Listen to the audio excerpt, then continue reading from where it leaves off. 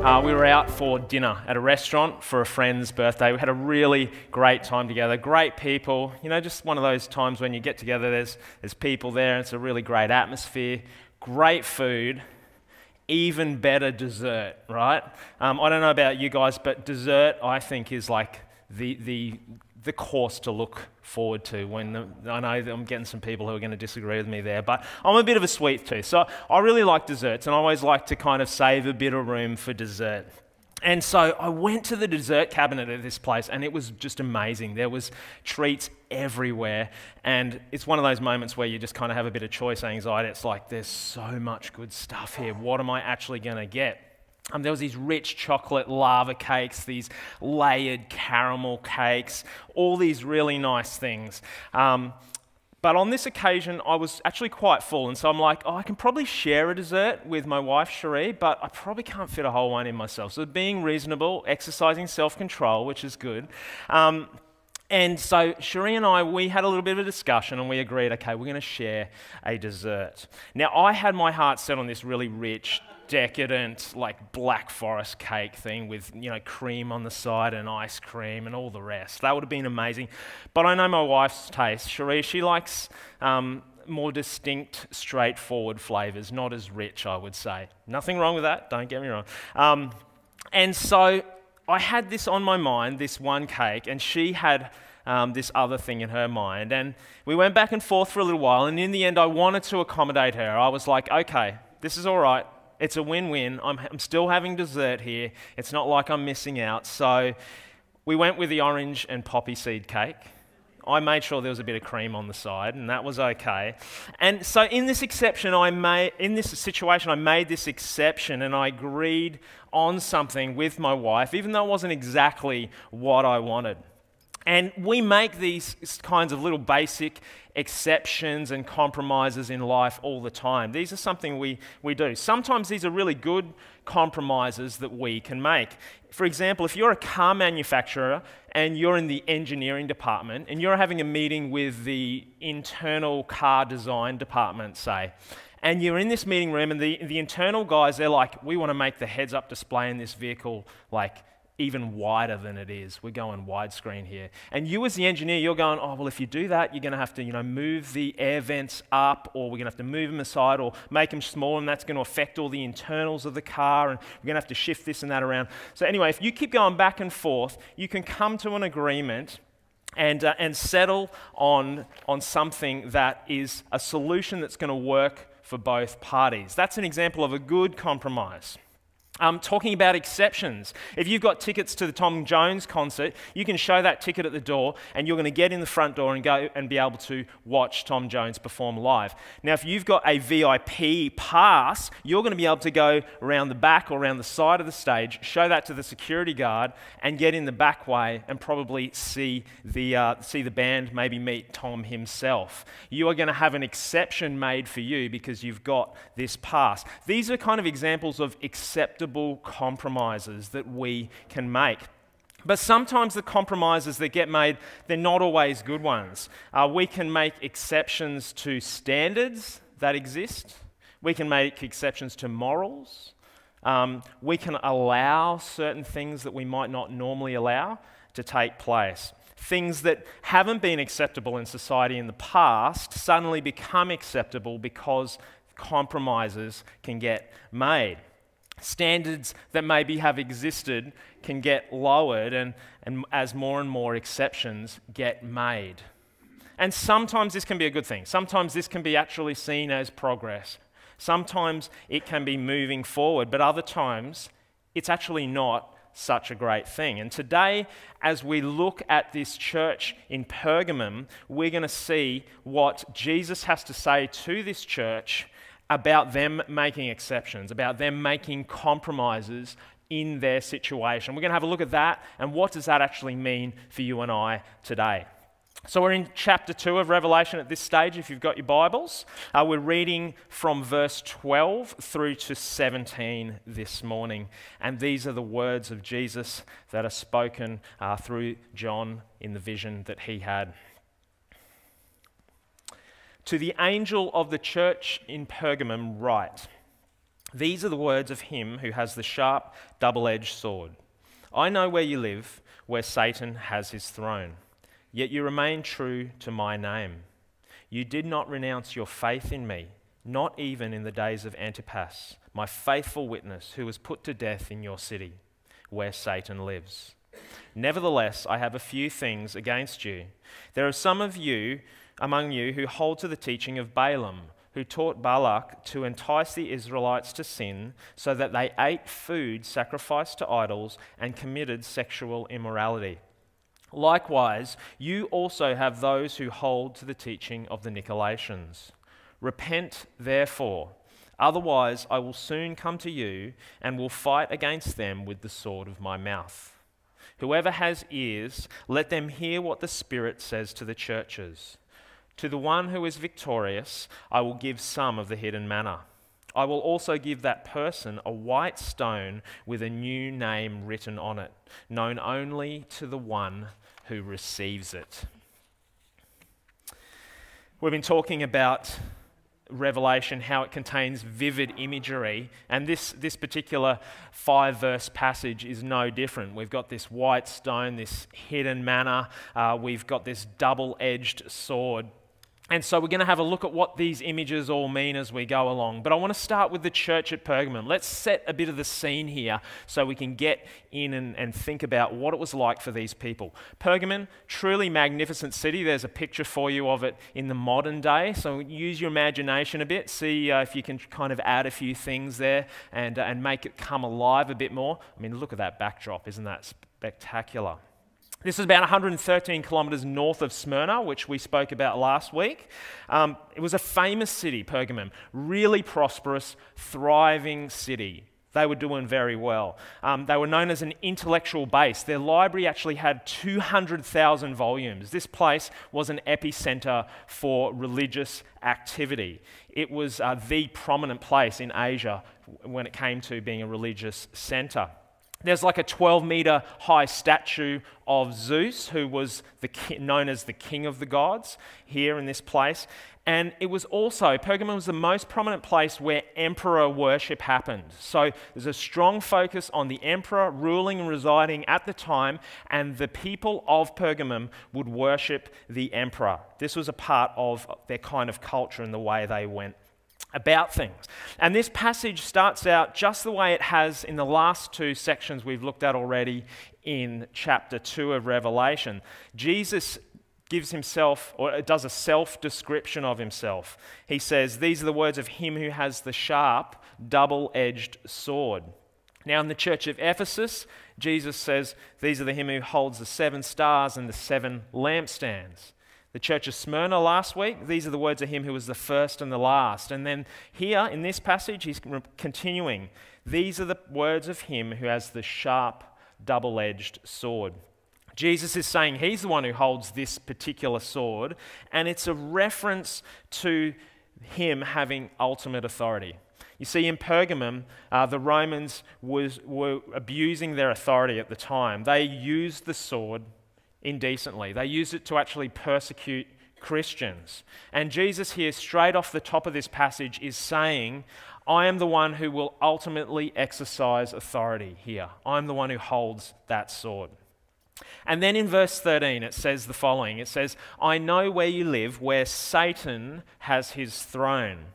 And then he speaks about Antipas, and who was put to death in the city where Satan lives. So there's this strong reference to Pergamum being this place where Satan lives, Satan resides. And the greatest immediate threat, as I've just spoken about, to these believers in Pergamum at the time would have been the emperor and the emperor worship. That was such a strong thing for these people to be involved in. And so the place where Satan lives is most likely here referring to the fact that Pergamum was this prominent place where emperor worship was happening. That's the connection right there. And so, along with this, we actually see that Jesus commends this church straight away in Pergamum. He says, despite all of this stuff happening, they've remained true to his name and they didn't renounce their faith in him. And then he references Antipas as his faithful witness, this person who was put to death and martyred for his faith.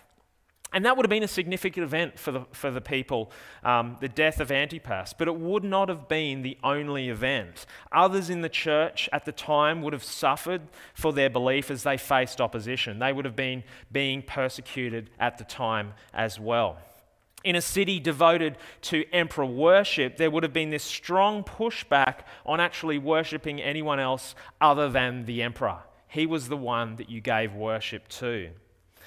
Sure, they would worship other gods, sure, as a religious epicenter. Zeus was a god they worship. But to consider this guy Jesus as king and worship him, well, if you were going to be a person who did that, you were going to come up against hard times from all different angles. And Jesus here is saying, he's commending the people, he's saying, well done for remaining faithful through all the opposition that you've faced. Well done. You've done a good job. Just on Wednesday night, we had the State of Origin, for those of you who like rugby league. It's funny, actually, speaking about people, I need to ask to have my faith increased, because my little response I had in here was assuming that New South Wales was going to win, and I was going to say, Queensland fans, don't worry, we're just setting it up for 2 wins in a row and clinching the series. But no, I don't need to use that. I can say, Queensland fans, we're setting it up for a whitewash, 3-0 over the Blues, right? Those of you who've maybe watched or at least seen a snippet of the State of Origin, it's these 2 distinct teams who come from different states, or their state of origin is different. And these 2 teams are very distinct. They're obviously wearing blue and a maroon jersey, and they come up against each other as opponents. It's very, very clear who the opponents are. If you're a New South Welshman, you are going to see a Queenslander opposing you, coming at you if you've got the ball. If you've got the ball, there is a good chance that you are not going to be standing still for very long. You're going to be opposed and you're going to be tackled. This external opposition that exists. But what if, let's get a bit creative for a moment. What if there was let's say you're a Queenslander, and what if there were some older Queensland players, veterans, and they were whispering in the ears of younger Queensland players saying, you know what, just go a little bit easy on the New South Welshmen. Just don't go too hard on them, okay? Let them in our territory a little bit. Just go easy. Don't try and do too much for them.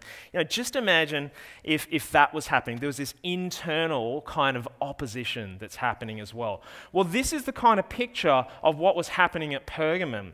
They faced these external opponents, but there was also all of this mixing, this internal opposition and these words that were happening as a part of their culture and the influence in their city. And the next 2 verses in our passage tell us about the type of opposition that they face. Let's read these together, verse 14 and 15. It says, "Nevertheless, I've got a few things against you. There are some among you who hold to the teaching of Balaam, who taught Balak to entice the Israelites to sin, so they ate food sacrificed to idols and committed sexual immorality. And likewise, there are those who hold to the teaching of the Nicolaitans." So there are these external, on one hand, there's these external forces at play, these external obvious, visible forces. There's these altars that are built to gods. There's statues of gods. The city being this leading religious centre meant there was all these different types of cults that practiced all these different types of spiritual exercises, I guess you could say. There was the cult of the emperor at the time, as we said. That was one of the biggest threats of the believers. But not only were there those external forces, there were these internal forces as well. Verse 15 says that some of them held to these teachings of these Nicolaitans. And these people were a particular sect. And the Nicolaitans, they were known as victory people. And they promoted all of these kinds of things that Balaam promoted. So false teachings, idolatry, immorality. And then if we go backwards and we look at verse 14 where it talks about the teaching of Balaam, what do we know about Balaam? Well, in the Bible and in Jewish tradition, we hear that Balaam knew that the only way to take Israel, the nation of Israel, out of favor with God was to actually lead them into sin. So take them out of favor with God, destroy them. The only way to do that was actually to lead them into a path that leads towards sin. And the 2 particular sins that are focused on here in this passage in connection with Balaam are sexual immorality and food that is offered to idols. Let's talk about these 2 for a moment. Sexual immorality, it was rife in the Eastern Mediterranean, but it's no less common than what we would see today. But in the Hebrew Bible, what we see is this frequent use of this word sexual immorality that is actually linked with spiritual adultery and this idea of leading someone astray from God.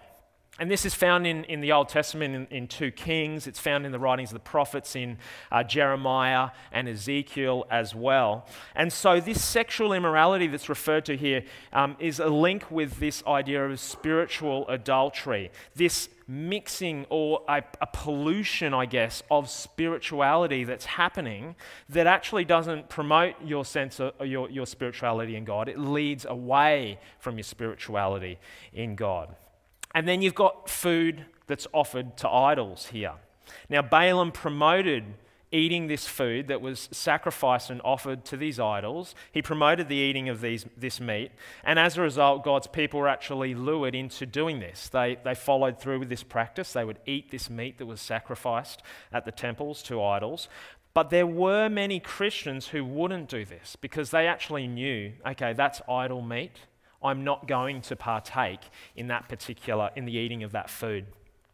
But what happened is for those Christians over time, as they didn't fit in, as they didn't accommodate eating this food, as they didn't make that compromise, they became more and more persecuted. They were denied the ability to participate in certain activities. They had some restrictions placed on them. And this would have actually meant that their livelihood and their relationships and their very sense of living and the way they operated in the city was actually at stake. What does this mean? What does it look like? Let me give you a picture. Let's say I'm from Pergamum and I've got a brother and he's getting married. And my brother's got a wedding banquet that's happening, and that wedding banquet is actually being catered for by priests who are a part of the adjoining idol's temple. Okay? And so we come to the stage where we have the wedding banquet feast, and that food has been sacrificed to idols, and I'm at my brother's wedding banquet table with him. The question is, do I eat that food that's been sacrificed to idols, or do I offend my brother? That's an example of the type of opposition or the questions that they were facing at this time. It might seem a bit strange for us, but it was the reality for the people of Pergamum. And this external and internal opposition just came at these believers from all different angles. And the result, as we said, was compromise was made. Accommodations were made to get by. They thought in order to live well, we need to actually fit into the culture around us. We need to willingly tolerate these invitations from the people of Pergamum to become a bit more relaxed on our standards. We will partake in these various different things. And so they were accommodating the lifestyle that was around them, and they were allowing for those elements of culture to influence the way they interacted as a part of their livelihood. And by doing this, they blended in. You put something in a blender, it starts out, you want to make a fruit smoothie, you put blueberries and raspberries in, they start out very distinct, don't they? A blueberry, you can tell what it is, it's round. You put it in the blender, you push go, you won't be able to tell that there's a blue. When you taste it, you will, but it blends in. You get the picture of something that goes from being distinguishable to being indistinguishable. And this is kind of the picture here that we see with the people of Pergamum. They were becoming less and less distinct.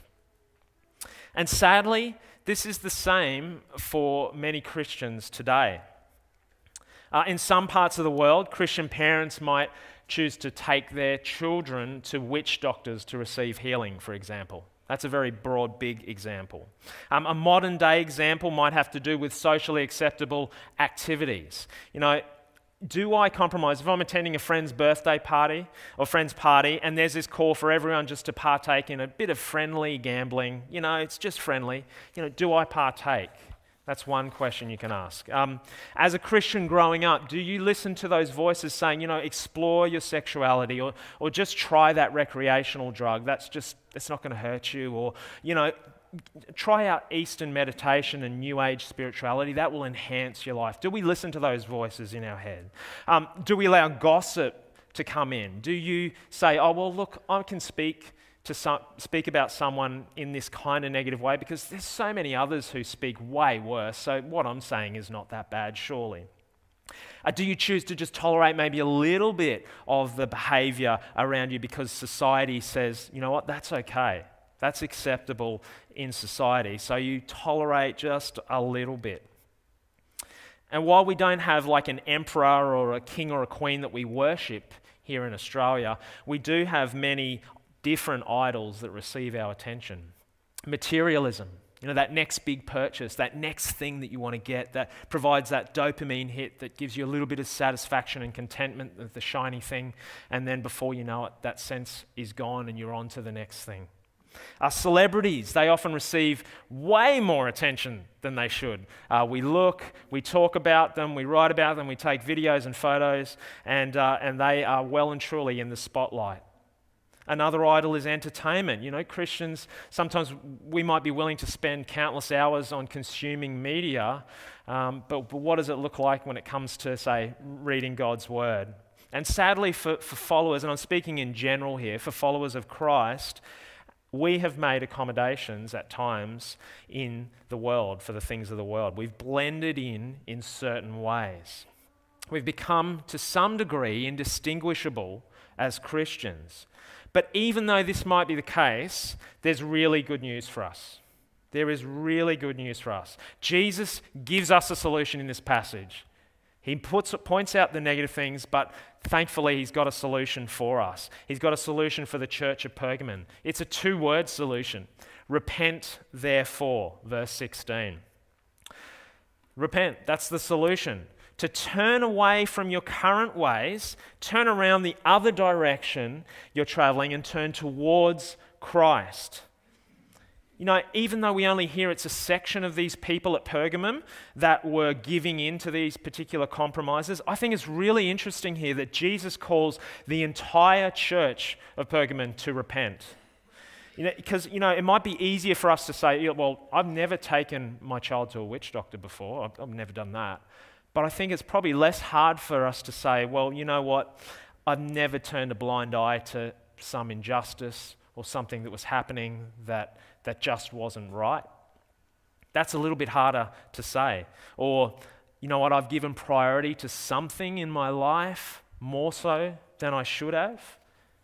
That one rings really true to me. I think about times when I've focused my attention, my efforts, my energy, everything on these things that just didn't deserve that level of attention. Things like work, things like hobbies, sport, music. These are things in my life where I've actually valued that kingdom of self rather than the kingdom of God.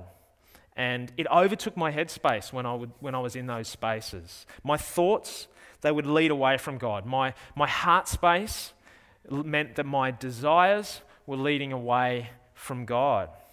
I had this real sense of this spiritual adultery that is spoken about here, that weighed heavily on me, this mixing or polluting of my own sense of spirituality when I prioritized these things, and it weighed really heavily on me.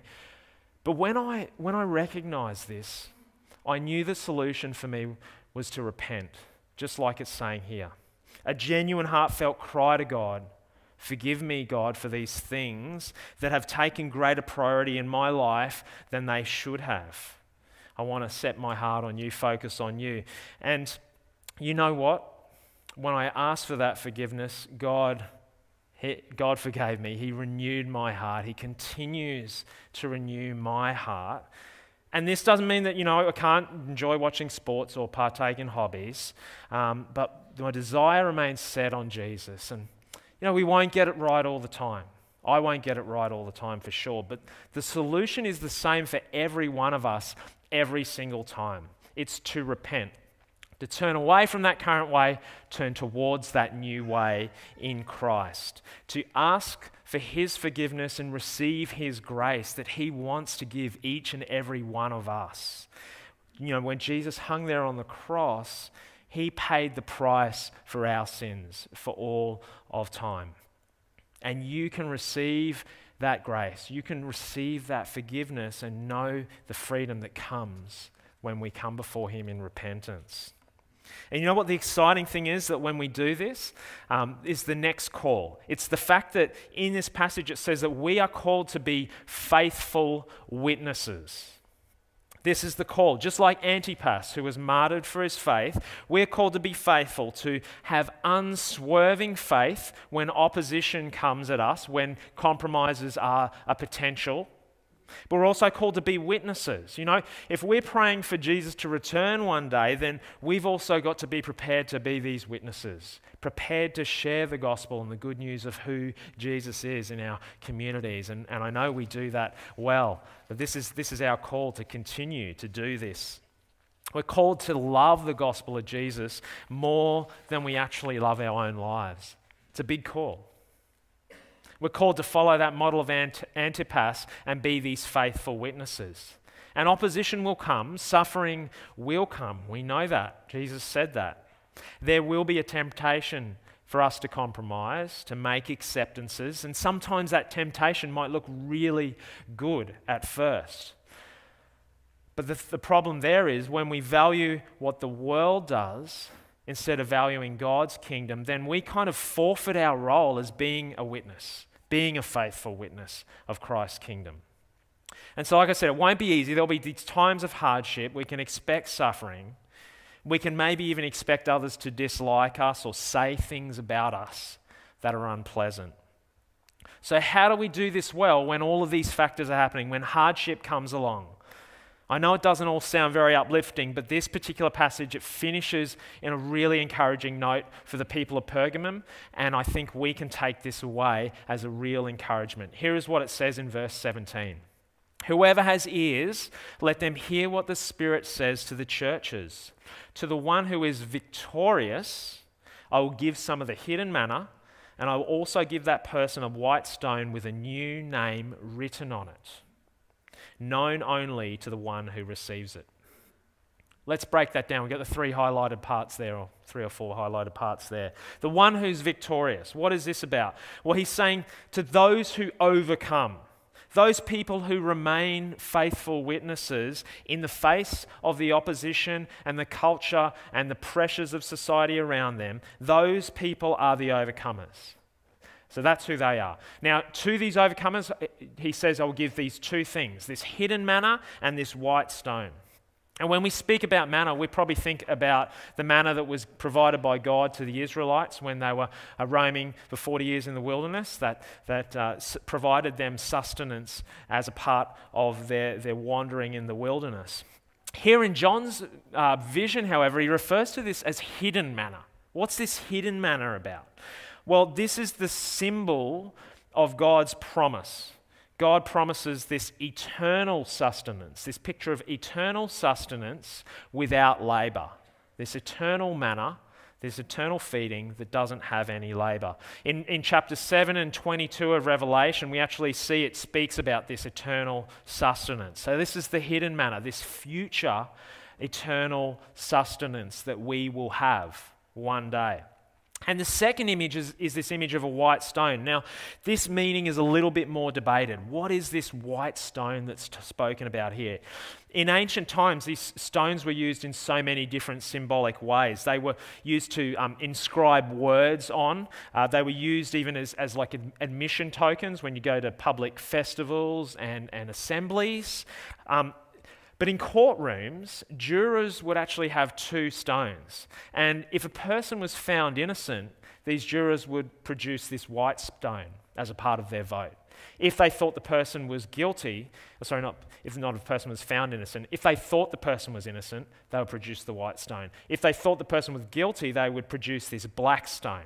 And so this picture reigns a bit more true in terms of what's going on here. The white stone probably refers to this picture of the final judgment that is to come. This is where Jesus is the one. He's going to overturn the verdict of those people in Pergamum who've been persecuting these Christians, who've been giving them this hard time. And he'll give them, those people who've been wrongly accused, who've had this black stone, he's going to give them a white stone with a new name written on it.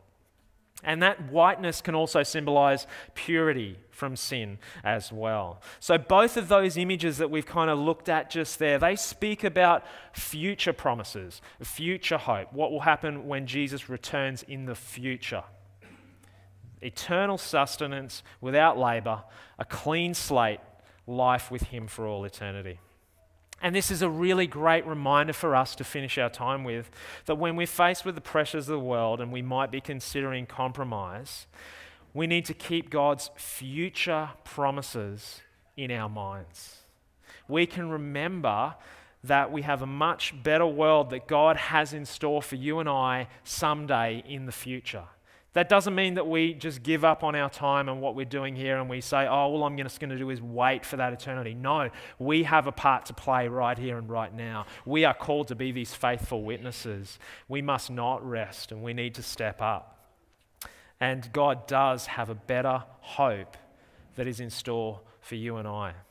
And his future for you is far greater than any present thing that you are willing to compromise on in this lifetime. Keep that in your mind. So in closing, this is our call right here on the screen. We're called to be faithful witnesses in the present who live with this future hope in Jesus. In a world where there's influence and opposition, would we stand out? Would we be distinguishable? Would we be shining lights in the world that needs to know the hope that is in Jesus? The life, the freedom and hope that we can find in him. And we can do this only when we look to him, when we repent, when we place our hope in him. Let's pray together.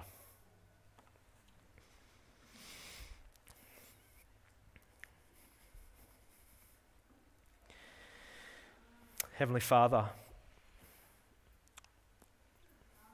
there is many things in our world, many influences, and there will be temptations to compromise. Sometimes it can seem like the easiest thing to do is to compromise. There's influences and pressures around us. But God, here in this passage, just as you've encouraged the people of Pergamum, we're encouraged to repent from those ways that have led us astray from you. Those ways that maybe we've committed spiritual adultery. Would we recognize those compromises and those exceptions, God? And Holy Spirit, I ask for your help for our people here, Lord. In those times and those moments, would you prompt us? Would you guide us? Would you give us the boldness to stand for you? And that doesn't mean, Lord, we know that doesn't mean that we want to be a bad example and provide our own opposition that is not an example of your love. But God, show us the way to move forward. Would we be people who are faithful to you? Would we be witnesses who are willing to share your gospel life? And Lord, will we be people who surrender every area of our lives to you, Lord? You can have it all, every part of our world, Lord. Any idols that we might have, Lord, would you work in our heart? And I just thank you, Lord, for that promise of eternity and hope with you that we can look forward to as we are these faithful witnesses of your kingdom on mission for you. Thank you, God, for the ways that you've been faithful to us. And we want to continue to be faithful to you here in Bracken Ridge, Lord. Thank you for the many ways that we are already a part of contributing to your goodness and your hope. And God, I pray that you'd help us and strengthen us, Lord. Build us up, God, as a church. We've been praying for our churches here on the north side. Lord, would you continue to do your work in this church, God? This is your church, Lord. We're called to be those witnesses, Lord. This is your church, Lord. This is your bride, and we want to honor you in all that we do, God. And so we thank you that we have our hope in you. We can look to you. In Jesus' name, amen.